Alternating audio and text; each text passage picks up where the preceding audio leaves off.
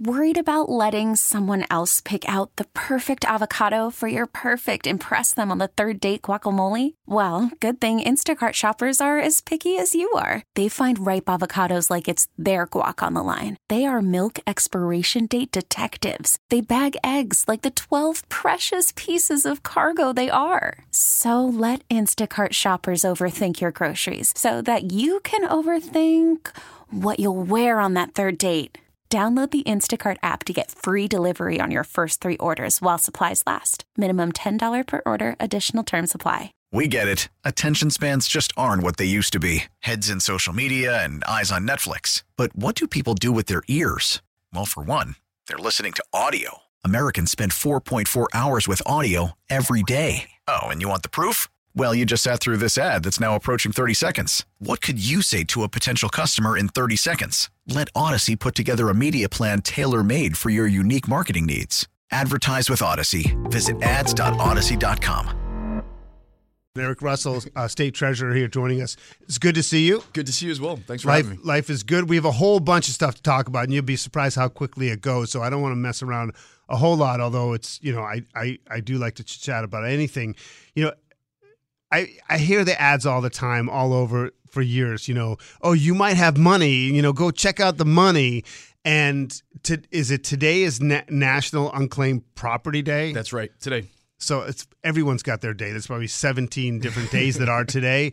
But it strikes me, do people actually have, actually stories of people who check out the registry and it turns out they have money and they actually get that money? Does that actually happen? It absolutely happens every day. So we processed 73,000 claims and got money back to folks just last year alone.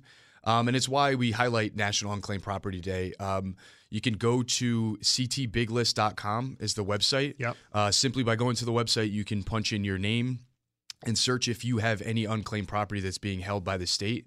And you can process that claim through the website, and then we go ahead through my office and work to get that money back to folks as quickly as possible. I thought it was like sort of a scratch ticket for me. Yeah. I was like, oh, I didn't get it. No, you should do it every year. I mean, that's part of the reason it's highlighted, right? Because new unclaimed property comes in. It's ultimately either money that's lost or forgotten that could be held with a bank that you were disconnected from. They no longer have your good address. It could be a doctor's office that owed you a refund. And it's not just for individuals. It could be for businesses and municipalities as well. Let me hit you with a bunch of questions. Sure. So one is that you said 70,000 plus claims. How many of those actually are legitimate that get paid out? Are they? So that was the number of claims that we paid out last year. Number two is how do you populate the database? Like, how do you find out that the stuff is there? Yeah. So every year, holders. So again, could be banks, could be businesses that owe money to folks that they could not get in touch with. They are required during a set window of time to turn that money over to the state. If they cannot get it back to individuals, that money then is controlled by my office. We upload that on ctbiglist.com. And they all honor it, like they don't hold it. Like is there a criminal element to this? And we also do audits of companies and holders to make sure that they are actually following through with their commitment to turn money over. And the other question, which we'll get into some other stuff, because these are all, I just made a list of things because I just don't know. What do you do with the money? Does it go into some savings interest bearing, or can you be like the banker and flip it into something that can get a higher yield? So money that comes in that's not paid out automatically flows into our general fund every year.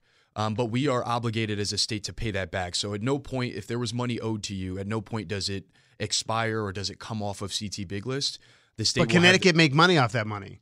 We put it into the general fund, so we're able to use that to invest whatever in things around the state. Correct. Huh. That's pretty fascinating. So it's ctbiglist.com. Correct. And if they have it, then they go through whatever forms they got to fill out, and then you will put them in the queue for how many thousands they got to process, and then you let them know if they get it. And it could be small amounts. I've done it where I've had to process a claim for $1, or there's folks that come through and they're owed tens of thousands of dollars that have been sitting on. It could also be money that belongs to an estate of a family member. So what our job is to first make sure we're safeguarding that money, and then turning it around to get it back to the rightful owner. So we have a process where we match identifying information. We've been doing a lot of work to improved technology. So it's not just folks in the office who have to process every single claim manually. Right. And it's how we've been able to turn a lot more claims over more quickly over the last year. So last year, the big story, Jeff Sonnenfeld and his partner put out a big report about the investment performance of Connecticut, and basically it came out, I think it was like 48th or 49th out of all states. And again, we'll talk about that study and how it's viewed in context, but also a lot of people out there want to know how things are going since then. And we're talking with Eric Russell. Like, what are you most afraid of? Like we just watched that avalanche video. Like, I'm claustrophobic. Like, my biggest fear is not being able to move. Ooh. Like, I feel like the worst, like being buried alive to me is would be the most frightening thing of all time. Like, I've had nightmares about it. I can imagine. That's rough. I don't have any big phobias. I'm not like a surgery guy. Anything surgical, medical, I'm out. You don't want no needles? Or? I don't want to. Well, needles don't bother me, but I don't want to. Like, I have friends that used to watch surgeries on TV. Oh, so you don't want general anesthesia? You don't want to go under? Oh, if I need to, just knock me out. But I don't want to hear about it. I don't know what you need. I don't want to know what you need to do. Just do what you got to do and get me out of there. Yeah. Yeah, I don't know what it is about being trapped. I have this fear of not being able to move. Like, I feel like that would be the worst thing That ever. sounds pretty terrifying. Yeah. I don't know why, but that's what that reminds me of. We watched this video. Some guy was on an avalanche, but he stayed on top and managed not to get buried, which is amazing.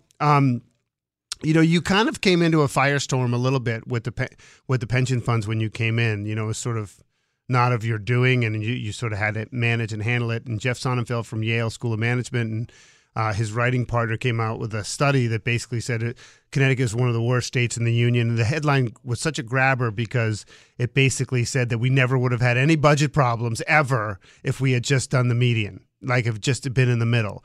And, I think that there are some contextual elements that you push back on, and rightly so.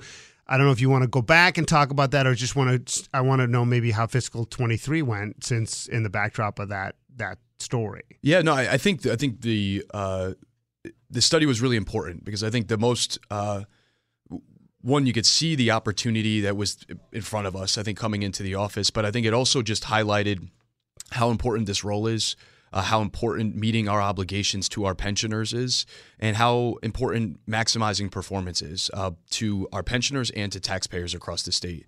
And so, I think one of the great things about the report is in the recommendations in that report, and I met with Professor Sonnenfeld before that report came out. Wow. And we were in conversation, but these were a lot of challenges that we were aware of. And as was noted in the study, a lot of the changes that were needed to be made were things that we had either done already or that were in process. But did it help you? Absolutely. And again, we are constantly looking to collaborate on ways to move things forward. We've seen a lot of these changes that have been implemented over the last couple of years really have a positive impact. Our pension funds performed at 8.5% this fiscal year, which put us in the top 25% of pension funds all across the country. And that's fiscal year ending at the end of June. June 30th. And so for the calendar year of 2023, we actually performed at 12.9%. We're still waiting on our peer comparisons on that, but I expect that we're actually going to have performed better. Because Q4 was really good for the stock market, right? Correct. Yeah. And we really outperformed as well. I mean, our benchmark performed at 5.9% for the fiscal year.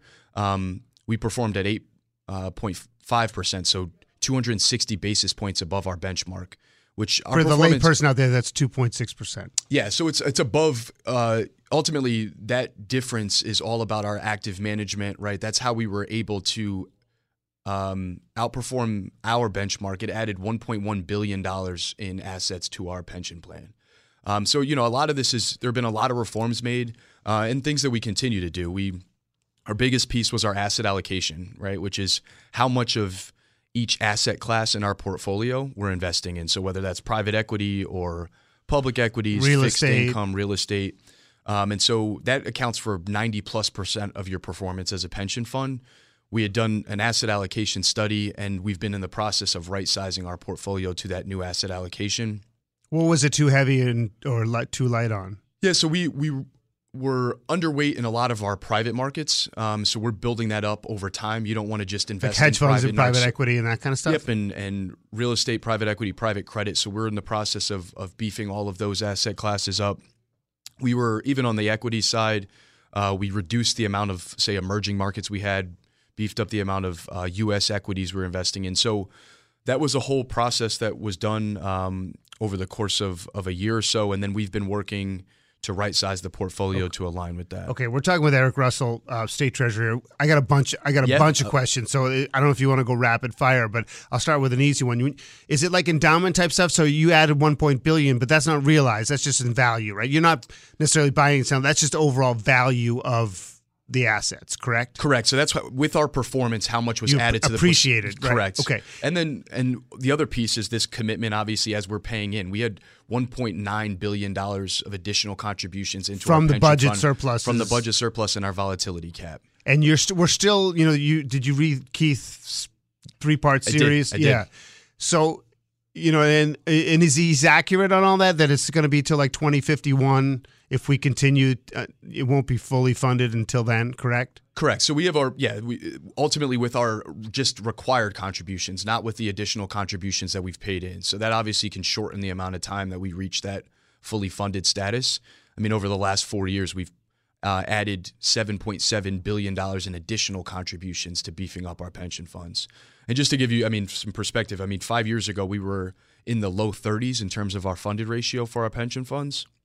We are now at 60% for our teachers' retirement fund and 52% for the state employees. Yeah. And I think it was really smart in the sense that, and Keith raises a lot of good questions, and not all we can get into today, but I think that, doing it when you can, because you can already see from the projections, you're not going to be able to do it at that level for forever or for that long. So when you had it, it was good that it went to that kind of use because you're not going to have it in 5 years. Well, I think the other piece, right, is if we look at our pension funds and our unfunded liabilities, we didn't get to this place because of underperformance. That's really not what caused us to land here. We went 70 years without paying into our pension funds. Right. And so you don't invest your way out of that.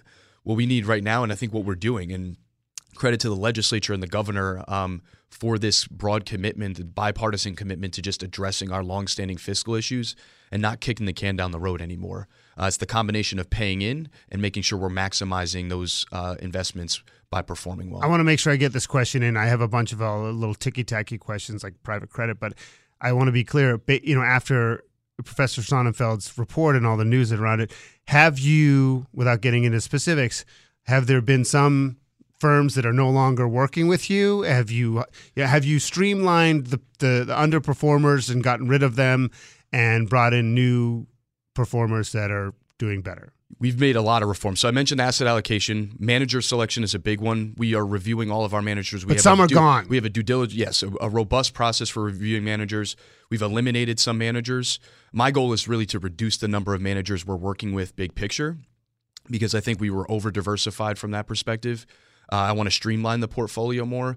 What it also allows us to do is scale up investments with managers that we have high conviction in. And what happens there, in addition to simplifying the portfolio in many ways, it also allows us to get the best economics from those managers. We're able to negotiate lower better fees. Yeah, and so instead of having 4 different firms, if there's one firm you like, you can do those 4 things within that one firm. Yeah, and we've also moved a lot of our, the public side. We've streamlined. We've indexed more where we can, where markets are really efficient. There's no reason for us to try to beat the market. Right, and expense ratios are low with that stuff. So we're lowering costs and fees and simplifying things there. Obviously, as we are increasing our assets in kind of the private sector, we're bringing in new managers for some of those private investments. But that's been another big reform, is kind of manager selection and review. We have a whole tracking system to eliminate folks if they are not meeting our expectations. So that's the key, because I love the wonky crap, but not all the listeners like the wonky stuff. But the key is you've made changes based on performance, and it's people aren't just, it's not some sort of boys and girls club where everyone gets a piece of the pie and everything's great. Definitely not. And the other piece of this is we've also passed legislation to strengthen the Investment Advisory Council, which is our kind of oversight board that we work very closely with on a lot of these big reforms. We've also passed legislation to make sure we can attract and retain top-tier investment talent within the organization and move folks up. So there's been a lot of things in the works over the last year plus, but we're making a lot of really incredible progress. All right, we're sitting here with Eric Russell, State Treasurer here on Bryan & Company. I have one last question. I was reading an article about private credit. I know some stuff about the financial world because I covered it for a while, but like for the person who's listening, saying, "Oh, now you're going to do a couple $100 million in private credit." What does that mean? Yeah, so it's actually a newer asset Are class. you loaning money out? So it's investing in companies that, yes, will loan money out to businesses and whether it could be for operational expenses, but there's a bunch of different types of kind of lending through private credit, but it's a big emerging asset class that's newer for us and that has had really strong returns in the market. And so as we're, again, diversifying our portfolio, investing more in private markets, private credit's an area that we. So is it like a guaranteed return? So like you give $100 million, they lend it out at 6% or whatever. They keep 3% for them, and they give you 3%. Is that how? Like, I mean, I'm trying to dumb it down as much as possible for me. Close to it. It is because there's different strategies within private credit. It's not derivatives and all that kind of stuff. Some of it is more risky than others, and as you take on riskier investments like that, the returns are greater, obviously, for rewarding you for that risk. For some of that lending that's a lot more secure, your returns are going to be lower. No crazy stuff like Great Recession, like derivative, chop it up and send it in 100 different directions. None of that. Correct. Okay. I want to get into baby bonds because I feel like this is something, you didn't initiate the concept, but you sort of, when you came in, it was pretty much dead. And we don't know how it's going to work for 18 years, right? I mean, we don't really know, but let's talk about, I want to take a quick step back if we can, but really quick. How did it go from the governor saying, I'm not going to do this, to it's now happening? So the legislation, when it was passed in 2021, was going to be funded with bonding. We were going to borrow $50 million a year for 12 years, so $600 million to fund the program. When I came in, knowing where the program was and where the governor was on the legislation, mostly being that he didn't want to borrow to fund this program, we came in and just with a fresh start and worked very closely with the governor, with the legislature, folks all around the state, stakeholders, to continue to build support for the program and look at the most cost-effective way to fund the program. And so what we were able to do was find a way where we did not have to borrow any money to fund the program.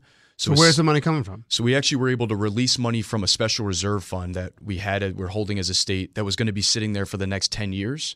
We were able to release that money and put it into the baby bond trust.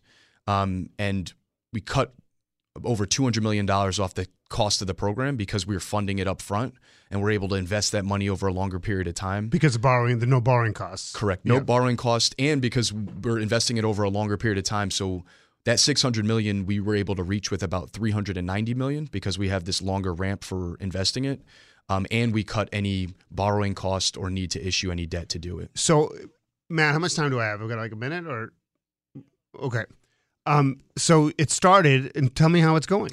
It's great. So we, at the 6-month mark, we were at just under 8,000 babies who were born eligible for the program. And they get automatically, if they're in Husky Medical. So if their birth is covered by Husky, they're automatically eligible for baby bonds. Does that mean they automatically get put in, or they still have to put? There's no application process or enrollment process. Okay. If your birth is covered by Husky, you're automatically eligible.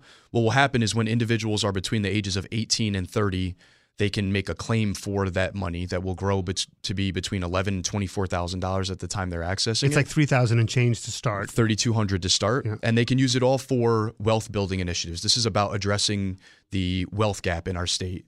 There were 164 out of our 169 towns that had babies born. This program will cover everyone in terms of geographic areas within the state. But it can be used to help purchase a home here in Connecticut, to start or invest in a Connecticut business, to help pay for post-secondary education or job training, or to roll into a retirement savings account. So you could put it in an IRA or whatever. Yeah, the big thing is, most people have built wealth over time by having some access to capital and resources or assets that appreciate over time. That's what the goal of this is. But it's also going to be an economic driver because the program is designed that these resources are going to be reinvested back in Connecticut, back into our communities. I grew up in a middle class life. I live a middle class life, and I don't qualify for it. But I put $25 a month for each of my kids into a Roth. It's only $25 though. I wonder if there's a way to eventually be expanded. I'm at the point in my career where I ask what I'm interested in, and hopefully everyone else is interested in it. And I'm sort of going through the college process. If we talked off mic with my daughter, and I live I don't know if it's middle class or upper middle class. I don't know quite how to characterize it, but I still can't afford college. And I'm just curious if so I'm asking you this question. It's not a fair question, but would there ever be an opportunity without sort of giving a benefit to the wealthy to expand something like baby bonds? So I think what we're really looking at, I mean, this is one program, right? And by no means is this the solution to all of our problems. I think the reality is that we're one of the wealthiest states in the country, and we have one of the largest wealth gaps, and it's one that's continued to widen. Right. And this is really a program about addressing those cycles of generational poverty in our state. What we're really looking to do, though, is to maximize the opportunity. So we're working with philanthropy and nonprofit organizations to really try to build out this program and provide additional supports. There are existing programs for things like 529, our college savings program, to help make college more affordable. But the reality is that we need to do more. We need to do more to help folks pay for school, pay for education, and particularly the middle class, who I know are struggling, I think, particularly right now. I don't know if I can ask you this. Can I interrupt? Sure. And if you don't want to answer it, don't answer it. But we were talking before about how ridiculous the college stuff is, and there is a feeling that maybe the bubble will burst. Do you actually think that this will eventually right size? Because there's no way that eventually in 5 years it's going to be $100,000 a year to go to a private college. I think it has to. And I'm someone that deals with this directly. I mean, I went through to college and to law school, and I pay a mortgage every month in student loans and will for some time. And you went to relatively lower cost institutions. State school, and I had friends that came out with a lot more debt than I did, and I was fortunate to come out and have a really good job and to make good money. But I think, the point is all of these challenges we have to look at holistically in thinking about what we need to do to make the cost of living just more affordable, but I think particularly college. And I do think the bubble on this front will burst at some point. It's not really sustainable. I don't know. I just have trouble visualizing that bursting, but I hope that you're right. Well, let's talk about the 529 thing, because one thing that I don't think gets out there enough is that, say you're a grandfather, you just become a new grandfather, you can actually... You might not think you can pay for your kid's college, but if you open up a 529 for your grandson or granddaughter and you put in money in that over time, that can go toward their education without sort of overwhelming you as a grandparent. Totally. These ched accounts are huge. I mean, one, they allow people to help save for college and to pay in advance. Also at a tax advantage basis where you can deduct payments that are going into your 529 account. But it doesn't just need to be parents that are paying into it. We actually have setups now where you can have a link for your child's ched account, and multiple people can contribute to that ched account, whether it's on birthdays or whatever the case may be. And so, again, trying to do our part as a state to make college more affordable. There's also programs like Baby Scholars when within the first year of a baby being born, if you open a ched account, $100 is automatically contributed to that account, which will start to grow and be invested. And it doesn't sound like much, but over 18 years. It's something, right? Yeah. And it's certainly helping.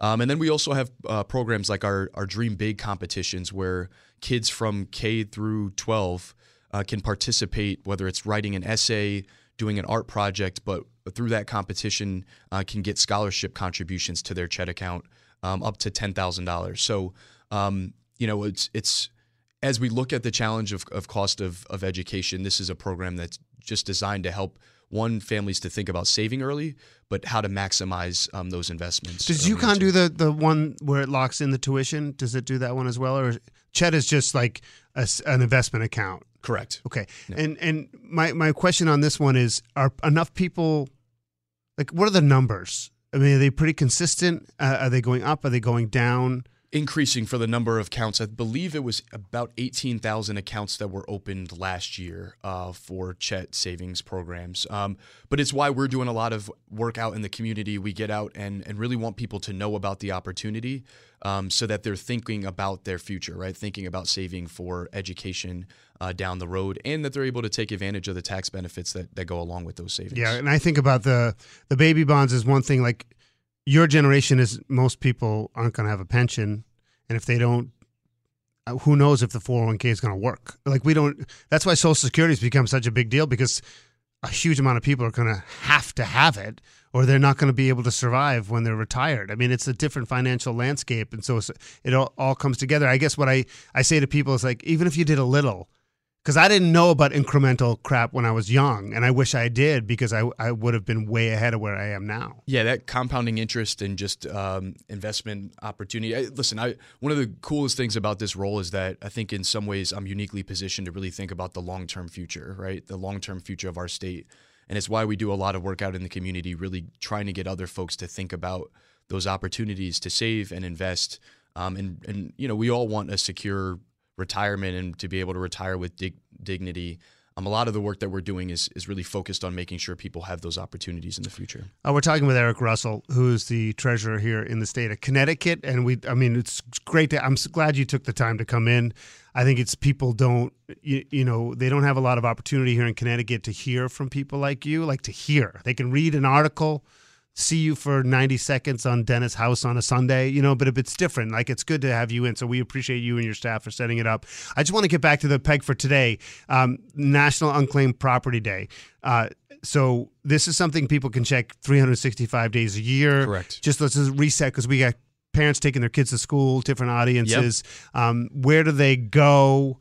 And just give a little bit of overview of what it is. Yeah, so everyone should go to ctbiglist.com. And what you are able to do on that website is see if you have any unclaimed property that is being held by the state. So this is property that would be turned over that was owed to you, maybe an old bank account. Maybe people just forget. I don't get it. So if you change your address, you had a small bank account, and that bank hasn't been able to get in touch with you for 3 years, that money gets turned over to the state. And so it could be a host. It could be a refund check from something. It could be a variety of different things. But the main point is that you want to check that website, ctbiglist.com, today, with it being National Unclaimed Property Day. And you want to set a day where you do that regularly because things constantly get added to it. And then my job is to make sure we get that money back to you as quickly as possible. And so as a state, we want to make sure we're reconnecting you with those funds. So everyone should go to the website, ctbiglist.com, and check it out. We got Food Truck Tommy in about 45 seconds. We're going to get you some breakfast, get you squared away. We have Bristol Mayor Jeff Caggiano waiting in the wings for the next half hour. Eric, thank you so much for the time. Thanks for having me on. Eric Russell, treasurer here in the state of Connecticut. And you listen, from baby bonds to 529s to unclaimed property to the investment performance. We'll be talking to him many times in the near future, I'm sure. Worried about letting someone else pick out the perfect avocado for your perfect impress them on the third date guacamole? Well, good thing Instacart shoppers are as picky as you are. They find ripe avocados like it's their guac on the line. They are milk expiration date detectives. They bag eggs like the 12 precious pieces of cargo they are. So let Instacart shoppers overthink your groceries so that you can overthink what you'll wear on that third date. Download the Instacart app to get free delivery on your first 3 orders while supplies last. Minimum $10 per order. Additional terms apply. After the end of a good fight, you deserve an ice-cold reward. Modelo is the mark of a fighter. You've earned this rich golden lager with a crisp, refreshing taste. Because you know, the bigger the fight, the better the reward. You put in the hours, the energy, the tough labor. You are a fighter, and Modelo is your reward. Modelo, the mark of a fighter. Drink responsibly. Beer imported by Crown Imports, Chicago, Illinois. We get it. Attention spans just aren't what they used to be. Heads in social media and eyes on Netflix. But what do people do with their ears? Well, for one, they're listening to audio. Americans spend 4.4 hours with audio every day. Oh, and you want the proof? Well, you just sat through this ad that's now approaching 30 seconds. What could you say to a potential customer in 30 seconds? Let Odyssey put together a media plan tailor-made for your unique marketing needs. Advertise with Odyssey. Visit ads.odyssey.com. We get it. Attention spans just aren't what they used to be. Heads in social media and eyes on Netflix. But what do people do with their ears? Well, for one, they're listening to audio. Americans spend 4.4 hours with audio every day. Oh, and you want the proof? Well, you just sat through this ad that's now approaching 30 seconds. What could you say to a potential customer in 30 seconds? Let Odyssey put together a media plan tailor-made for your unique marketing needs. Advertise with Odyssey. Visit ads.odyssey.com.